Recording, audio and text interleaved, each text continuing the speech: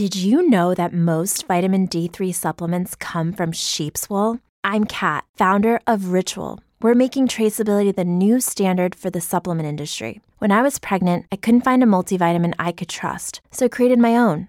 Ours is made traceable, third-party tested, and clean label project certified. Oh, and our vitamin D3, it comes from sustainably harvested lichen from England, not sheep. Trace for yourself with 25% off at ritual.com/podcast. Support for this podcast and the following message come from Corient. Corient provides wealth management services centered around you. They focus on exceeding your expectations and simplifying your life. Corient has been helping high achievers just like you enjoy their lives more fully, preserve their wealth, and provide for the people, causes, and communities they care about. As one of the largest integrated fee-only registered investment advisors in the U.S., Corient has deeply experienced teams in 23 strategic locations. Corient has extensive knowledge spanning the full spectrum of planning, investing, lending, and money management disciplines. Leverage Corient's exclusive network of experts to craft custom solutions designed to help you reach your financial goals, no matter how complex they may be. Real wealth requires real solutions. For more information, connect with a wealth advisor today at Corient.com. That's Corient.com. Corient.com.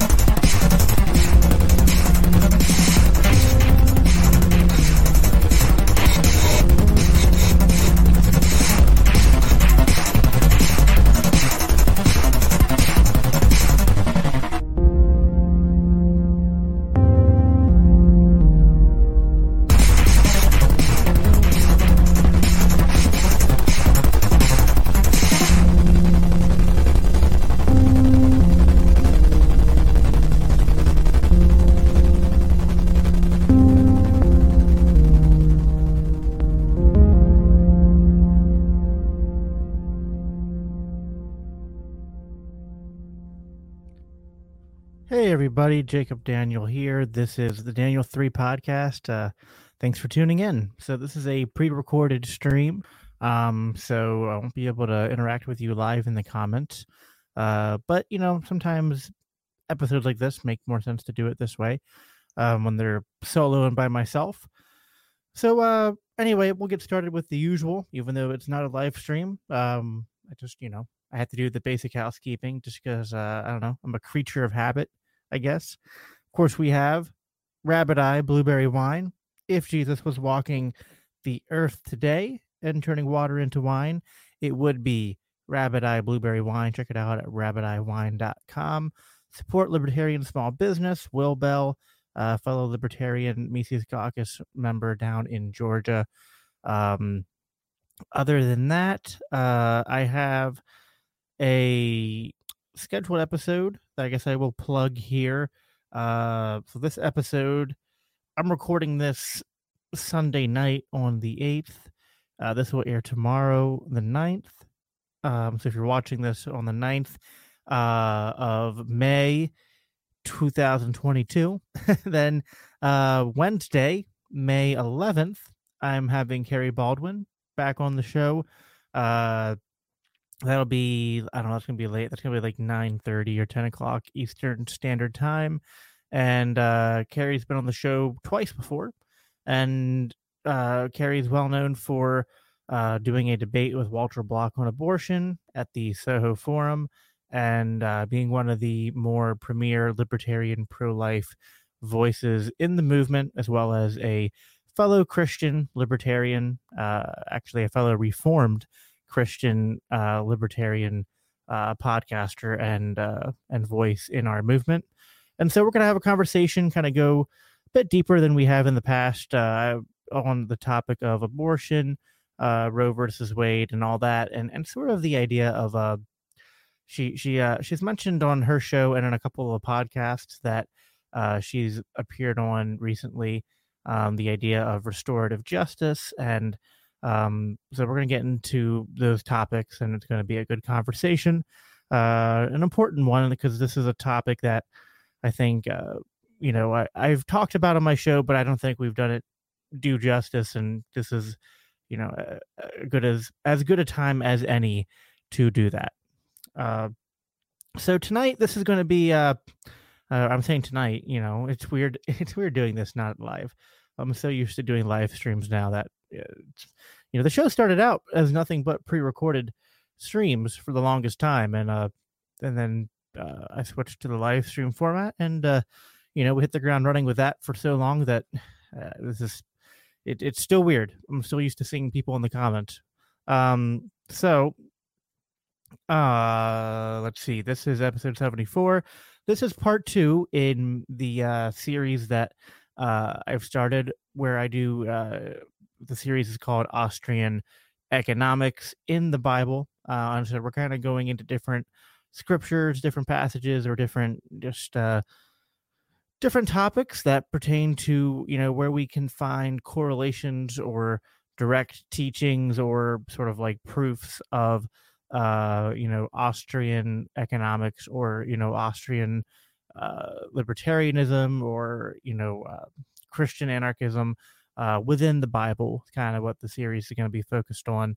And so tonight we're going to tackle the render unto Caesar passage, because there is a lot that can be dived into on this topic. And I got a lot of notes here, and this is going to be a little bit, this is one of those episodes where I have a like stuff written down ahead of time, but my style is not to just read from an outline.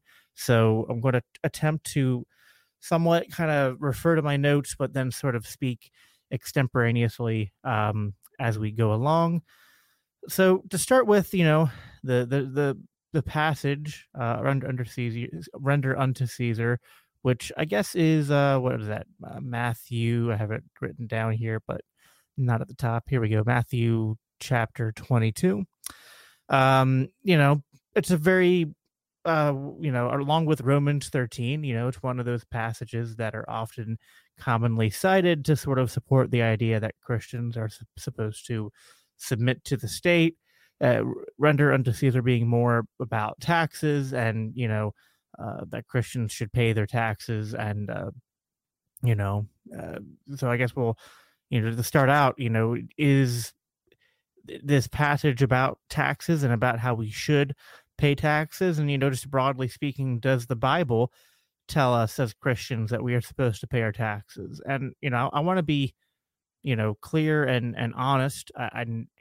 One of the things that I always strive to do is to not do eisegesis. So eisegesis is where, so when we contrast it with its opposite, which would be exegesis. Exegesis is where we read the text and we derive the truth and the meaning from the text itself and what the text is saying. Whereas, eisegesis would be, we're taking things outside the Bible and we are sort of reading them into the Bible, or sort of like reading the Bible through a particular, ideological or historical lens, and sort of trying to pigeonhole the Bible into a certain ideologue. And this is, this is a problem with this is the danger that you're going to run into anytime you're reading scripture. Doesn't matter if you were a libertarian such as myself, or if you were a Republican or a Democrat, a socialist, if you were an atheist, if you were somebody who, and all the different varying theological schools within Christianity, whether you were a Catholic or a Calvinist, or, what have you, we all are going to have to do our best to leave our biases at the table and try to let scripture speak for itself. And that's a tough thing to do, but, I'm not going to claim to do it perfectly, but I'm going to, I want to make sure I'm aware of those pitfalls and doing my best to avoid them. So on the topic, are Christians supposed to pay taxes? Well, that answer is actually a bit more complicated than just like a simple yes or no. Now, and that's not to say that it's complicated because the Bible isn't clear, or that and obviously, I mean, to sort of jump ahead here, I don't think that the Bible supports taxation. But at the same time, I'm not trying to bend the Bible towards that perspective either.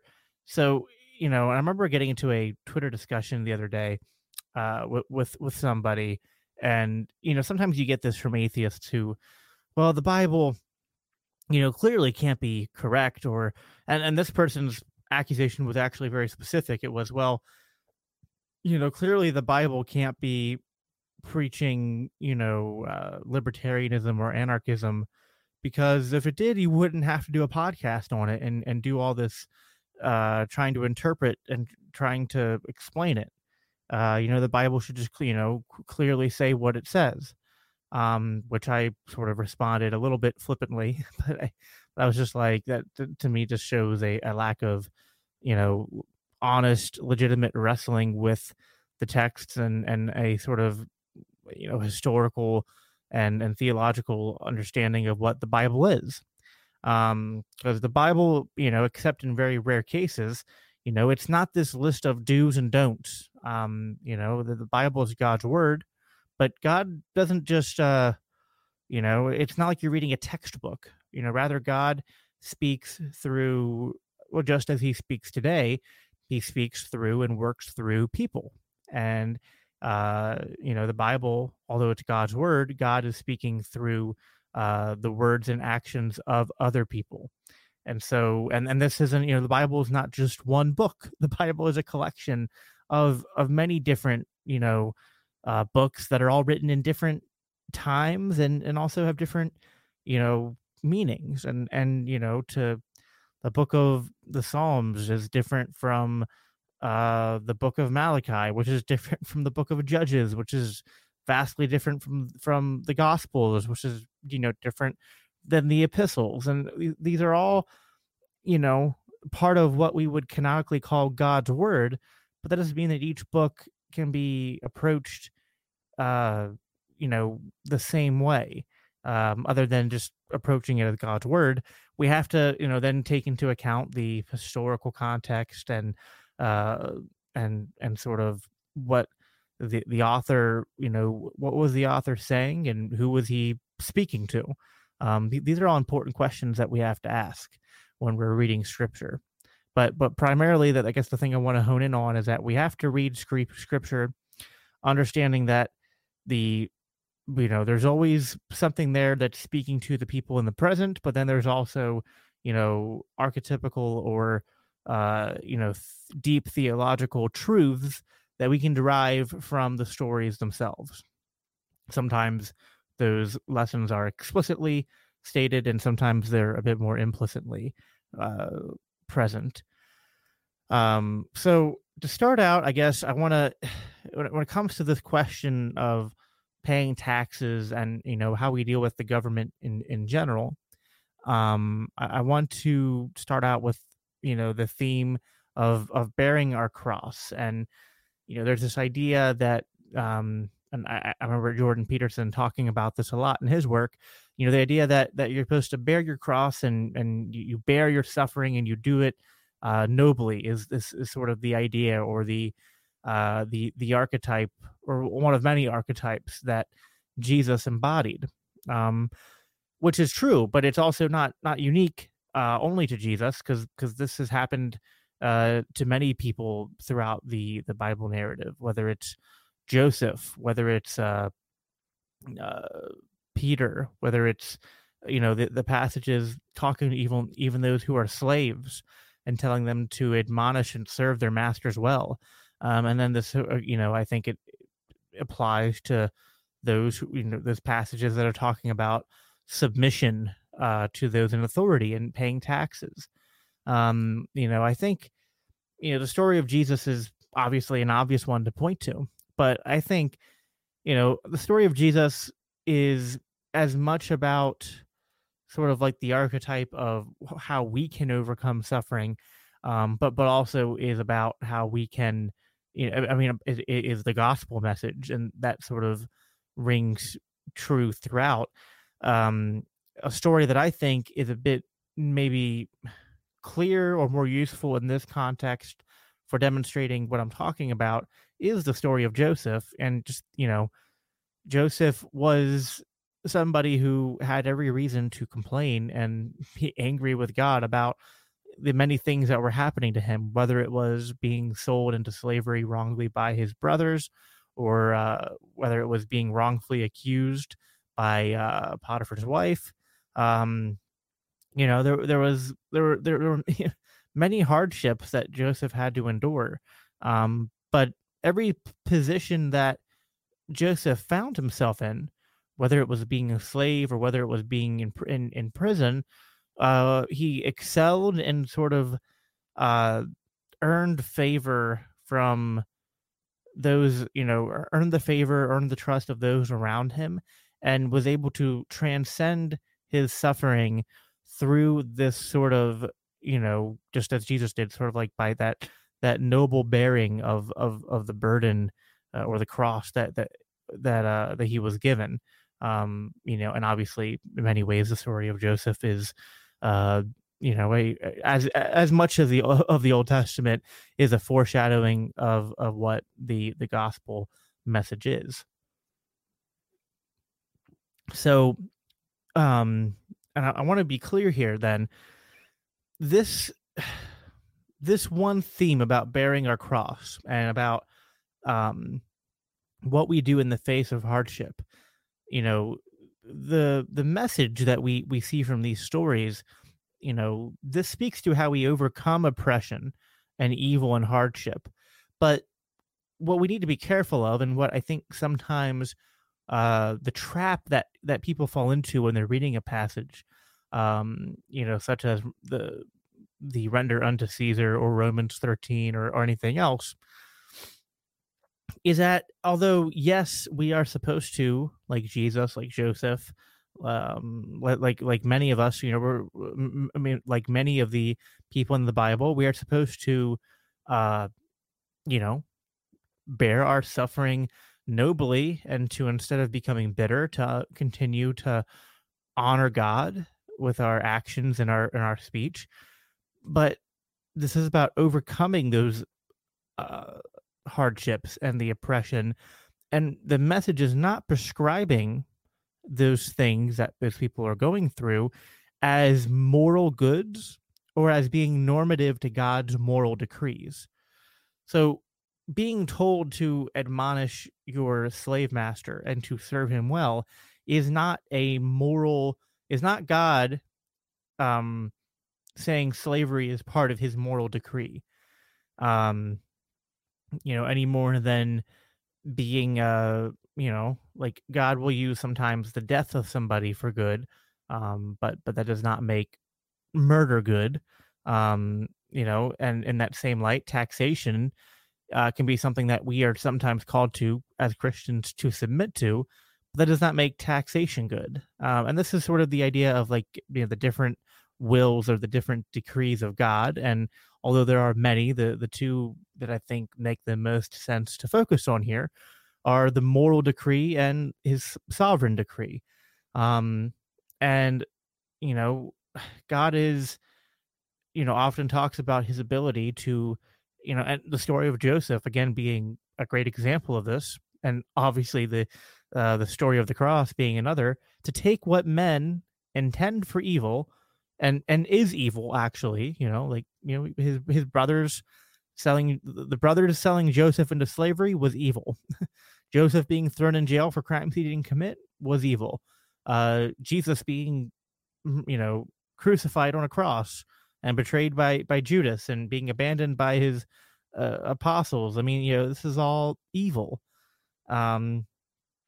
But God is able to take those evil actions, and he is able to, through his sovereign will, work out a greater good. But this is something that God is uniquely positioned to do from his, in his sovereign power and as the author of creation.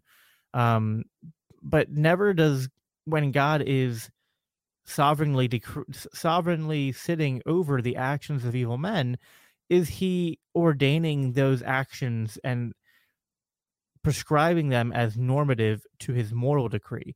There are many things that God decrees in a moral sense to be good and bad, but that people will break his moral decree in terms of, it's just basically what sin is a violation of God's moral decree. Some passages I have written down here, there's Daniel 4:25, all of the inhabitants of the earth are accounted as nothing, but he does according to his will in the host of heaven and among the inhabitants of the earth, and no one can ward off his hand or say to him, "What have you done?" So that's an example of his sovereign decree. Then you have passages like Leviticus 19:2, which are then later echoed by Jesus. You shall be holy, for I, the Lord your God, am holy, which is like Jesus saying, you must be perfect as my Father in heaven is perfect. And I think I've talked about this in the show before, but Romans 13 is obviously another example of this sort of dichotomy needing to come into play, where there is, moral and sovereign decrees. And although God can sovereignly sit over evil, and we can be sometimes called to submit to the actions of oppression, of oppressors and evil men, we do so in the same vein as Joseph or Jesus, and that does not mean that God is morally prescribing those evil actions as normative or being part of his moral ordinance in terms of how we should strive to live as individuals and how we should strive to influence society in terms of, what we're trying to create in our communities.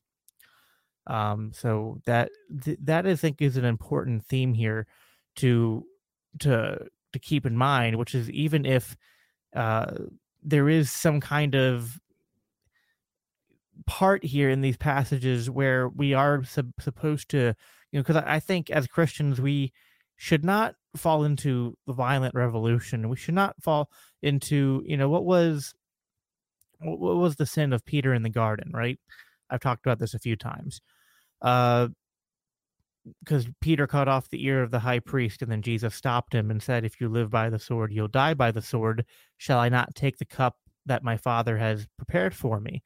And, was Peter sort of, maybe in a certain sense justified in trying to defend Jesus? Well, maybe, but at the same time, Peter was acting not by faith, but rather by trying to control things and not entrusting Jesus and his sovereignty and in the fact that Jesus had prophesied that this was going to happen, but rather Peter was trying to control things himself and not put his trust in God, but rather to put his trust in the sword and in might and in using violence.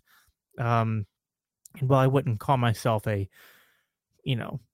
total pacifist or whatever you want to label that, I don't want to get too deep into that, but I do think that in general we as Christians should be closer to the example of Joseph and Jesus than we should be of being eager or quick to fall into advocating for any sort of violent or aggressive solutions to the problems that we face. So that being said, I think that's an important first, sort of theme to derive from these texts, is that these things could be prescribed as things we submit to, but that doesn't mean that they're good. Second, I'm going to draw here from an article that I would recommend reading. This is from the Macy's Institute by Jeff Barr, called "Render unto Caesar a Most Misunderstood New Testament Passage," which was published in 2018. And there's an important historical context to, the entire gospel, but that's also especially relevant to the passage in Matthew 22. So I'm going to read this excerpt from the the Jeff Barr article on Mises.org, which I, again, highly recommend doing a reading of, because, certainly there's a lot there that I agree with, and that I'm sort of that's influencing my views and what I'm presenting here today, especially the historical context. So the historical setting, the undercurrent of tax revolt. In 6 AD, Roman occupiers of Palestine imposed a census tax on the Jewish people. The tribute was not well received, and by 17 AD, Tacitus reports in Book 242 of the Annals, the provinces too of Syria and Judea, exhausted by their burdens, implored a reduction of tribute. Tribute being essentially tax in this context, which I'll get into a little bit later. A tax revolt led by Judas the Galilean soon ensued, and Judas taught that taxation was no better than an introduction to slavery. And he and his followers had an inviolable attachment to liberty, recognizing God alone as king and ruler of Israel. Which, by the way, this is sort of why when Jesus is hanging out with tax collectors in the New Testament, they're referred to in such a, it's Jesus was hanging out with sinners and prostitutes and tax collectors. This is kind of why the this is, you can see here the historical context providing some explanation for why tax collectors were viewed so negatively. The Romans brutally combated the uprising for decades. 2 of Judas's sons were crucified in 46 AD, and a third was an early leader of the 66 AD Jewish revolt. Thus, payment of the tribute conveniently encapsulated the deeper philosophical, political, and theological issue. Either God and his divine laws were supreme, or the Roman emperor and his pagan laws were supreme. This undercurrent of tax revolt flowed through Judea through Jesus' ministry. All 3 synoptic gospels place the episode immediately after Jesus' triumphal entry into Jerusalem, which throngs of people proclaimed him king. As St. Matthew states, "And when he entered Jerusalem, the whole city was shaken and asked, 'Who is this?' And the crowd replied, 'This is Jesus, the prophet, the Nazareth in Galilee.'" All 3 agree that this scene takes place near the celebration of the Passover, one of the holiest of Jewish feast days. Passover commemorates God's deliverance of the Israelites from Egyptian slavery, and also celebrates the divine restoration of the Israelites to the land of Israel, land then occupied by the Romans. Jewish pilgrims from throughout Judea would have been streaming into Jerusalem to fulfill their periodic religious duties at the temple.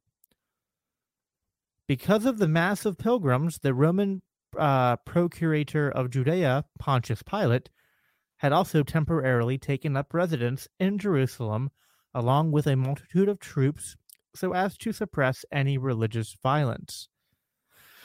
In her work, Pontius Pilate, the biography of an invented man, Anne Rowe described Pilate as the emperor's chief soldier, chief magistrate, head of the judicial system, and above all, the chief tax collector. In Book 30, it's in Roman numerals, Book 1, how many X's there? 1, 2, 3.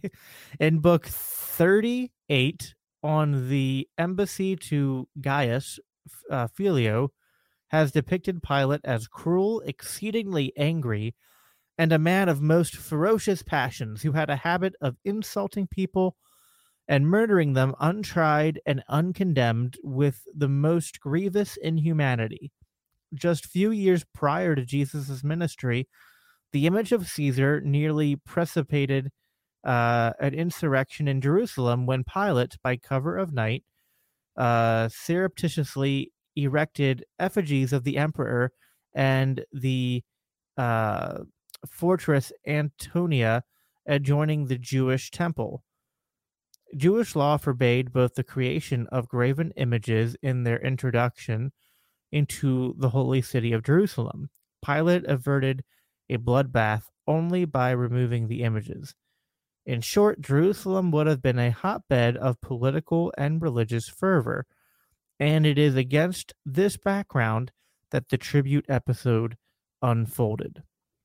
And that article, I didn't include the quotation here, but also goes into details about how the currency itself was, quite idolatrous, and it essentially, presented Caesar as this very divine figure, and in fact, the inscription on the coins referred to Caesar as basically being divine or a son of God, and so, it was, the the undertone of this passage is that,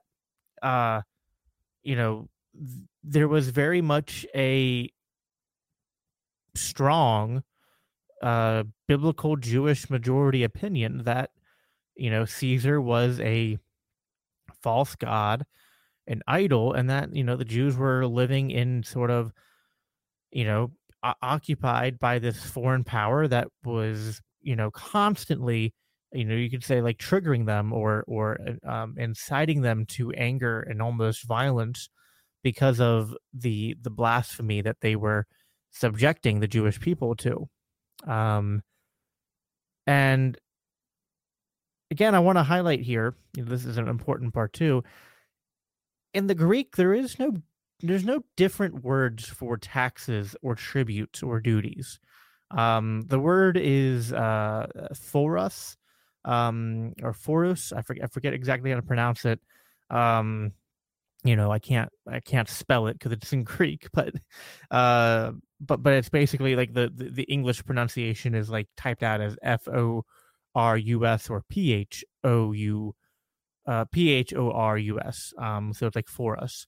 And so I thought I'd pull it up here. When I went on to the English to Greek dictionary online, the word is defined as, something given or done as an expression of esteem. That's the first definition. The second definition, payment by one nation for protection by another. Keep that in mind. That's an important definition I'm going to come back to. 3, and I swear I did not make this up. Okay? This is not some weird website. This is not some libertarian think tank. This is literally, and I should I don't know. I'm almost tempted to live here, go up and pull up the website again. But seriously, if you just go to like English to Greek dictionary, one of the top results, and look up the Greek word forus, this is what they said. Definition number 3 is payment extorted by gangsters on threat of violence. Support for this podcast and the following message come from Corient. Corient provides wealth management services centered around you. They focus on exceeding your expectations and simplifying your life. Corient has been helping high achievers just like you enjoy their lives more fully, preserve their wealth, and provide for the people, causes, and communities they care about. As one of the largest integrated fee-only registered investment advisors in the U.S., Corient has deeply experienced teams in 23 strategic locations. Corient has extensive knowledge spanning the full spectrum of planning, investing, lending, and money management disciplines. Leverage Corient's exclusive network of experts to craft custom solutions designed to help you reach your financial goals, no matter how complex they may be. Real wealth requires real solutions. For more information, connect with a wealth advisor today at Corient.com. That's Corient.com. Corient.com. For the ones who work hard to ensure their crew can always go the extra mile, and the ones who get in early so everyone can go home on time, there's Grainger, offering professional-grade supplies backed by product experts so you can quickly and easily find what you need. Plus, you can count on access to a committed team ready to go the extra mile for you. Call, click Grainger.com, or just stop by. Grainger, for the ones who get it done.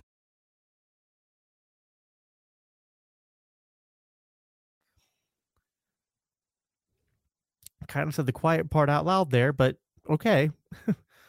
4, testimonial, or 5, praise. So you can see this word is sort of confusing. Because it does not, it's used in so many different meanings. And actually, so one of the roots of this word was that in ancient Greece, Foros was the name for the membership dues paid to Athens by the members of the Delian League, which was formed to offer protection from the Persian forces, which could be used to pay for military equipment, or just any other things they needed the funds to do. And there was that's a whole different historical, rabbit trail to go down, but that word is used throughout the New Testament in different contexts. Sometimes it's used about, if you're trying to pay respect to somebody, and sometimes it's used about paying tribute to somebody. But, again, it's not always used in the context of what we would today consider taxation, because, not all. So, like, think about like a toll road, right? Like, I think in a libertarian society, there would be roads that you'd have to pay a toll to use. And we can certainly understand the idea of different services, coming with some kind of quote unquote tax or a toll on them, but that would be free to opt in or opt out of. And that wouldn't be inherently coercive or extortion, but then they can be as well. So there's a bit of a, this word here is sort of striking at an issue here, which I think is important too, which is, why are we against, as libertarians, why are we against taxation? Is it because, like, what's the meme? Who would build the roads? And then from that you get, why are you libertarian? It's like, well, because I hate roads. It's like, well, as libertarians, we're not against the things that taxes pay for, right? Like, because, and you don't need taxes in a sense, like the government isn't what creates these things. The government taxes and then pays for people to build roads or to build infrastructure, or to pay for judges or, the state security forces called, police or whatever, and as libertarians, when we talk about our sort of, more idyllic or ideal libertarian societies, whether they're minarchist or obviously I prefer more of a anarcho-capitalist, polycentric legal order, we're not advocating for like the abolition or the destruction of these services, but rather we want to move them into a sphere where the funding mechanism is not violent and coercive.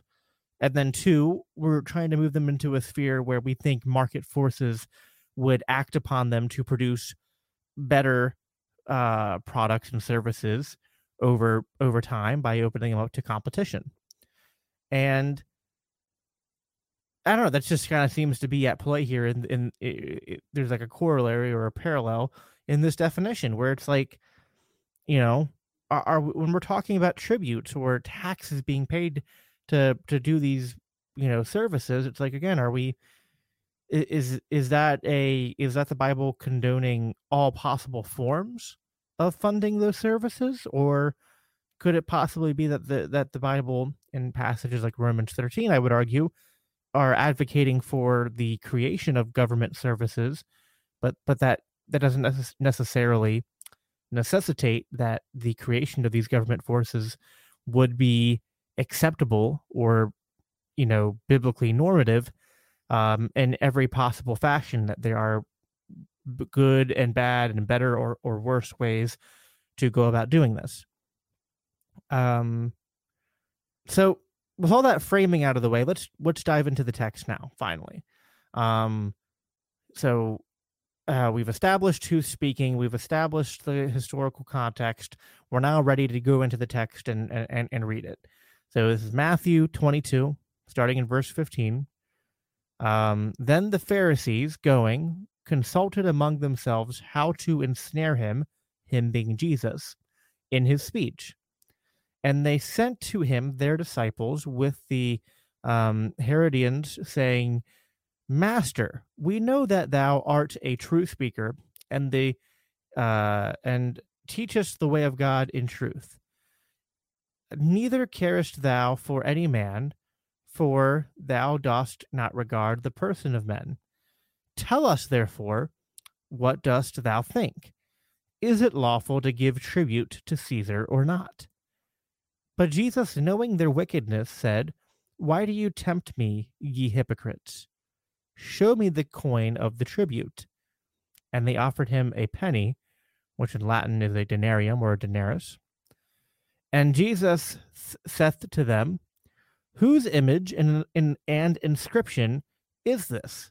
And they say to him, Caesar's. Then he saith to them, Render therefore to Caesar the things that are Caesar's, and to God the things that are God's. And hearing this, they wondered, and, leaving him, went their ways. So let's go through this line by line, right? I mean, it's clearly a trap. So right from the get-go, we know that Jesus is being approached by the Pharisees who hated him. I mean, this is pretty well established in the New Testament. The Pharisees hated him and had been plotting to murder him, ever since they had heard of him and encountered him. And I mean, it's pretty famous, all the negative interactions that Jesus had with the Pharisees. These are the people that would eventually kill him. So they're not approaching in good faith. And they, so now we know the historical context of this. So they're asking this question, and they're putting Jesus into what they think is a trap. They think he's either going to answer in a way that appeals to the Jews and appeals to the scriptures. Because I think of this is something that the Mises article brings up too. It's like they're kind of buttering him up a little bit. They're like, giving like false flattery at the beginning, like, oh, you are a great teacher and you don't regard what other men think or say of you. You just pursue the truth. So they're kind of like saying, like, well, you'll say what's true no matter what the consequences. So they're trying to get him to either speak what is going to grant him legitimacy as the wise teacher that he's proclaiming to be, but knowing that this will put him in trouble with the Romans because they will be able to pin him as trying to incite religious violence. Or he will try to find a way to say that we should pay to the Romans, and therefore he will then be discredited to many of his supporters who are supporting him, because like one of the reasons that they support him is because even if he wasn't explicitly saying it, he was clearly presenting himself as contrary to the Romans. And so Jesus responds by just calling it as it is. It's like, you hypocrites, Why is he calling them hypocrites, right? He said, show me the coin of tribute. So more historical context here. These coins were not universally distributed. These coins were mostly distributed by those that specifically dealt with the Romans. So let's think about that a little bit. Why would Jewish Pharisees have a denarius on them, ready to present as Jesus asked for it? Because you couldn't pay tribute just by any coin. I mean, think about today. Like, if you pay your taxes, right? You can't pay your taxes in Bitcoin or in straight gold. No, you have to have dollars. And when you had to pay tribute, it had to be in the coin of Caesar, right? So the Jews, by having this coin on them, immediately out themselves as hypocrites, because they actually are the corrupt religious leaders who are dealing with the Romans and taking money from the Romans. And there's something here that's just, I think, to put it bluntly, if you deal with the devil, then you deal with the devil. And so he's like, listen, if you're going to like whose image is on this coin, right? It's like, well, if you're going to deal with the devil, if you're going to, you can't worship two masters, right? So if you're going to worship Satan, then you will owe to Satan, right? But render to God what is God's. What is Jesus saying there? Well, everything belongs to God. And he's pointing to the fact that God is the legitimate ruler and Caesar isn't. This is not about Jesus trying to teach us that it is the most important thing in the world, that we have to render to Caesar what is Caesar's. He's like, no, he's like, Caesar's a false god, a false idol. And if you want to bow to him, then yeah, you will owe to him. But if you do that, you're in direct conflict with God's word. And I think beyond that, there's a few. So I think first and foremost, the problem with the tribute or the taxation going to the state is that it is idolatry. We see this in Rome. We see this in our own country, I think. Our currency is graven with all these images, and you can say that America and American history is almost mythologized at this point with our founding fathers and all that.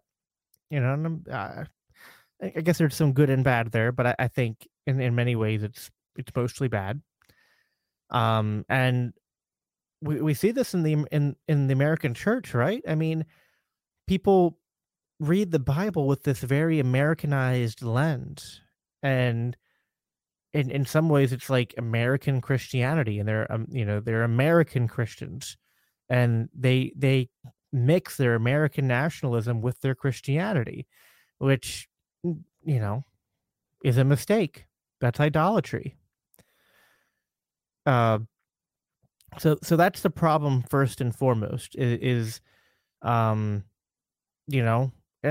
it goes hand in hand with the fact that again, the problem is not the idea of paying for government services, right? No Austrian, no libertarian, and certainly no principled anarcho-capitalist is going to be against paying people what they are owed. But coercion and violence are not only at odds with libertarianism, they're at odds with God's moral decree. This doesn't mean that God doesn't use the actions of evil men to accomplish a greater good. He does. But he also, what is evil is still evil. What God has declared evil may no man call good. Right? So, the people who crucified Jesus, they weren't doing good. It's not good to crucify people. God just used it for good. When Joseph's brothers sold him into slavery, that was evil. God just used their evil to accomplish a greater good.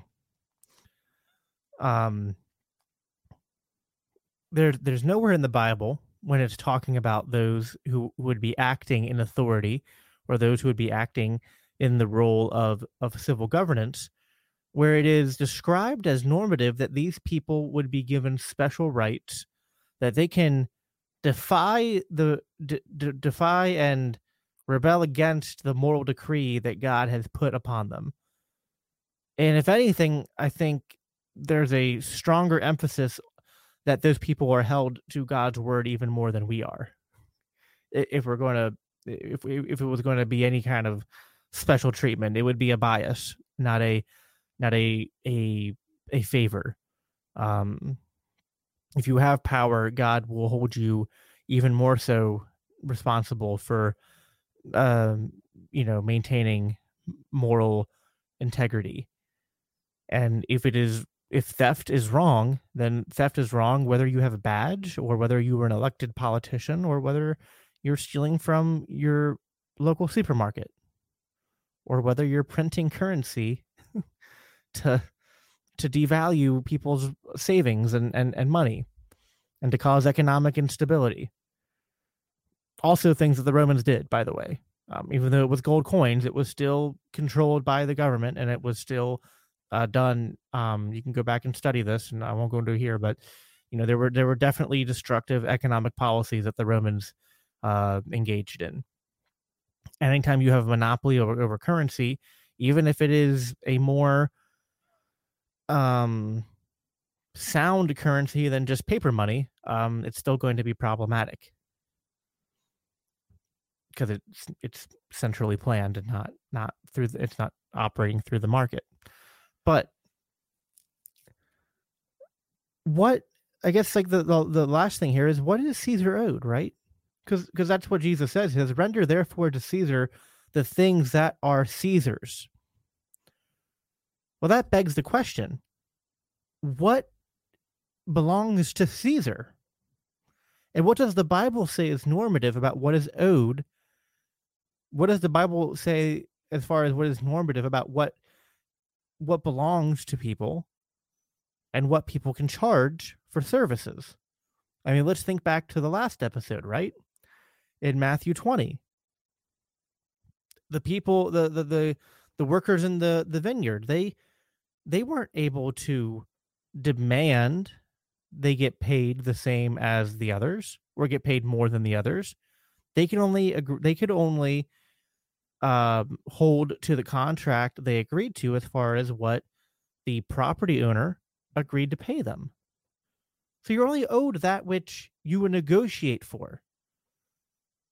It's all about consent. And that goes both ways. The property owner can't break contract and either not provide a service or not provide the payment for services rendered, but he can't be demanded to pay more than what was agreed to by that contract. So we talked about last episode, the parable of the laborers in the vineyard.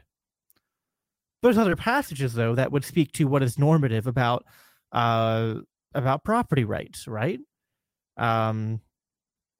We could go into the Romans 4.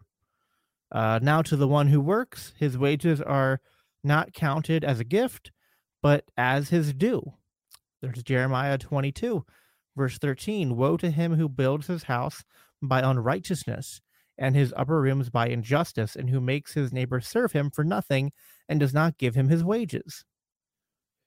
And there's countless examples of what is normative in the Bible is capitalism. It is free trade. It is voluntarism.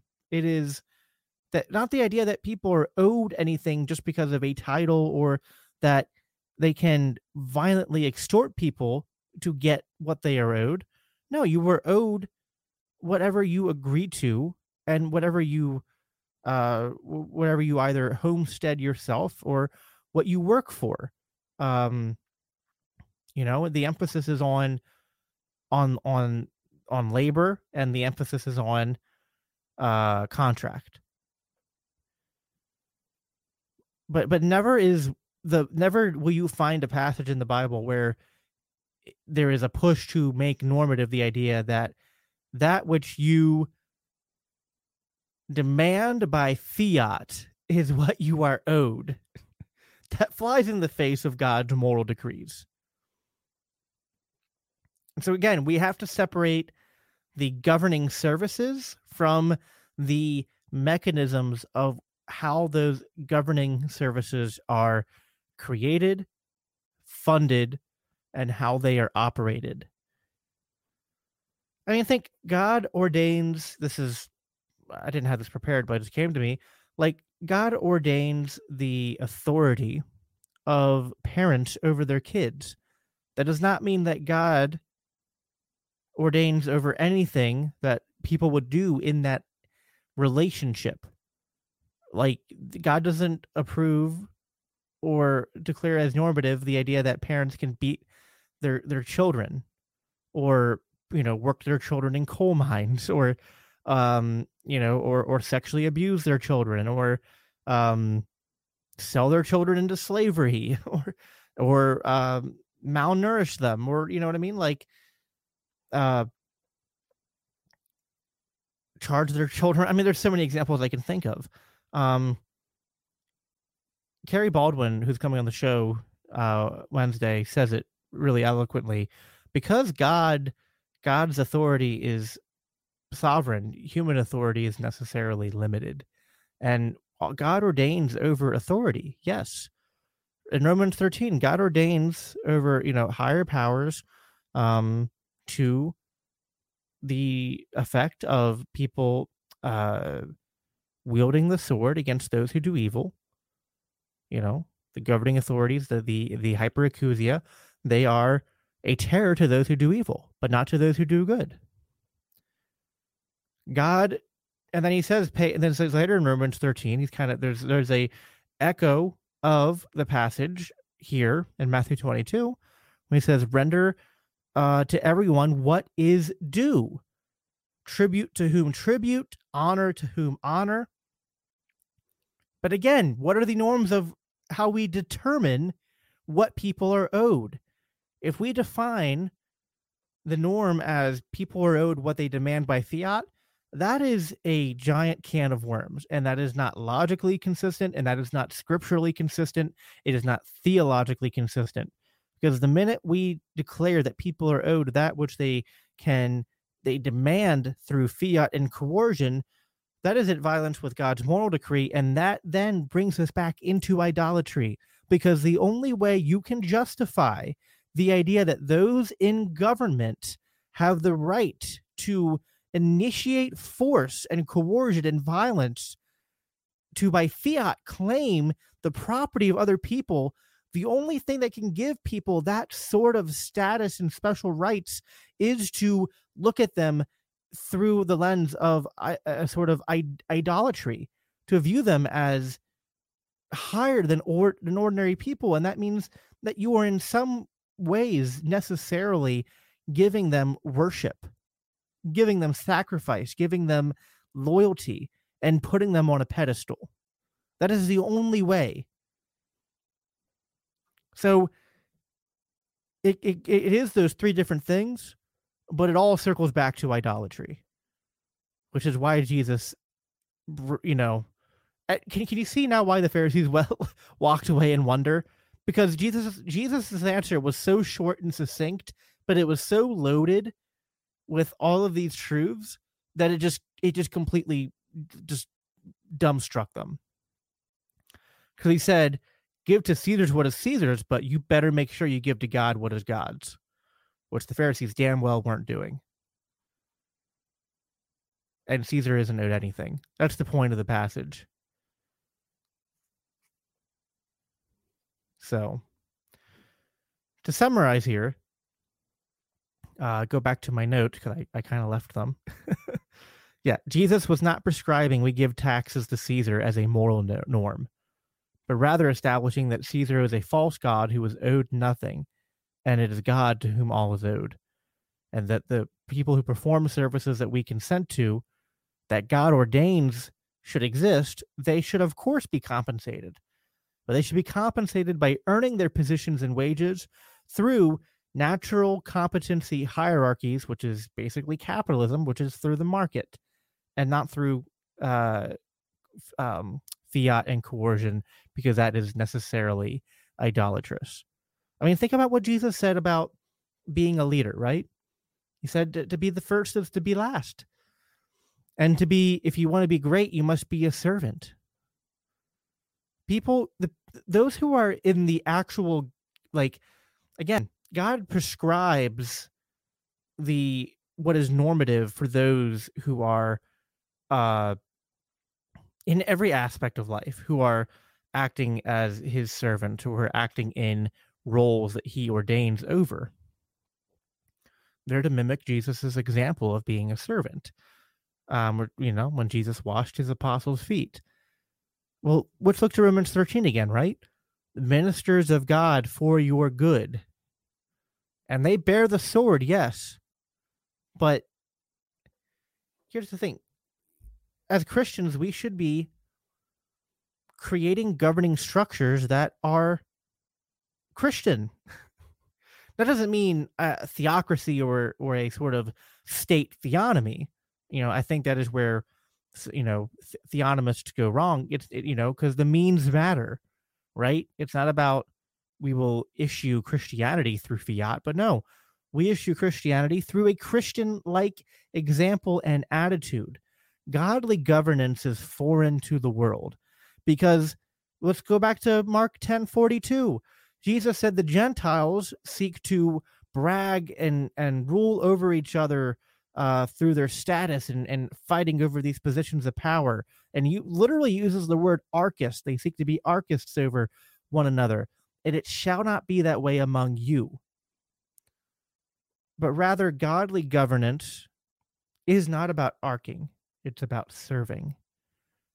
And when you're serving people, you don't serve people and then coercively initiate force or threaten force against them if they don't pay you. Like you can't do something for somebody and then demand payment later. No, that's not that is a break of causality. That is a break of God's moral ordinance. You have to agree to things beforehand. There has to be consent in these transactions for them to be part of what God is morally prescribing. Now, if people are, there could be an emphasis that I could put that, how did I put it? I had it in my notes here that, those in the governing positions, like, well, they should be compensated. And, we as Christians, if there are people in positions of governing authority, whether even if it's in today's world now where it's done through the state, or ideally we would want to move towards a more polycentric legal order, well, we should want to see those people compensated well if they're doing a good job. So this is not about the idea that I'm against people getting paid. Now, I want to make that clear. I think people should be paid well for doing what God ordains, but to earn being paid well for doing what God ordains, they have to do what God ordains according to how God ordains it and how he prescribes their role. So, well, that wraps up that we're about an hour here. So I think that wraps up the passage pretty well here. The problem is, like many things, the sin often falls back to idolatry, which is kind of a common theme in the Bible, I think. So let me know what you guys think. I tried to pull from some of my own observations while also plugging the Mises Institute, which is also what I'm trying to do here is, these aren't, some of this is my own ideas and intuitions, and some of this, like in the last episode, these are things that I'm deriving from, great resources, whether it's Stephen Rose of Anarcho-Christian or the Libertarian Christian Institute or the Mises Institute.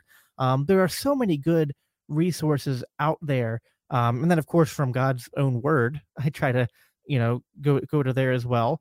And I don't know, I'm just trying to, in my podcast, in my little project here, to sort of gather these ideas and just be another voice, putting all of them together, connecting the dots and seeing if I can help get that message out there more. And to, again, I want to be a megaphone for these, these giants that I stand on the shoulders of. So, Jesus being, of course, the biggest of the giants, so to speak. So let me know what you guys think. And if you, if there's any, I don't have a plan. I'm kind of like week to week, kind of picking a topic. I don't have a sort of, the future vision of every topic I'm going to cover. I'm just kind of,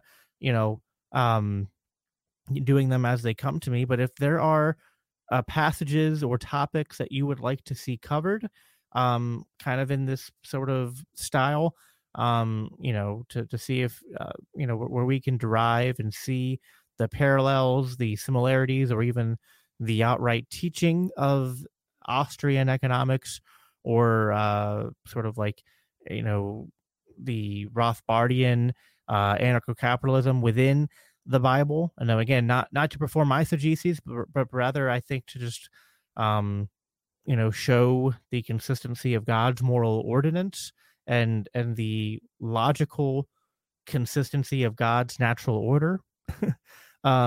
If there's any topics that you want me to cover, or you'd like to see done more, let me know. Or if it's like I cited that Macy's article here, which again I'll plug that in the show notes, and it's again the Render unto Caesar a most misunderstood New Testament passage by Jeff Barr. If there's other articles you want me to maybe do a sort of deep dive on, I'd be happy to do that as well. I know sometimes our problem can be that we have so many great authors and writers in the movement, but not everybody that we're trying to reach can be convinced to read a long article. Granted, this is an hour-long podcast. I was striving to make this shorter, but it was hard. But I don't know.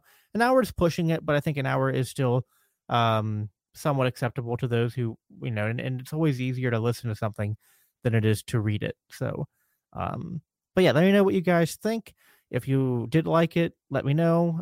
Maybe you could give the episode a like and subscribe to the channel if you haven't already.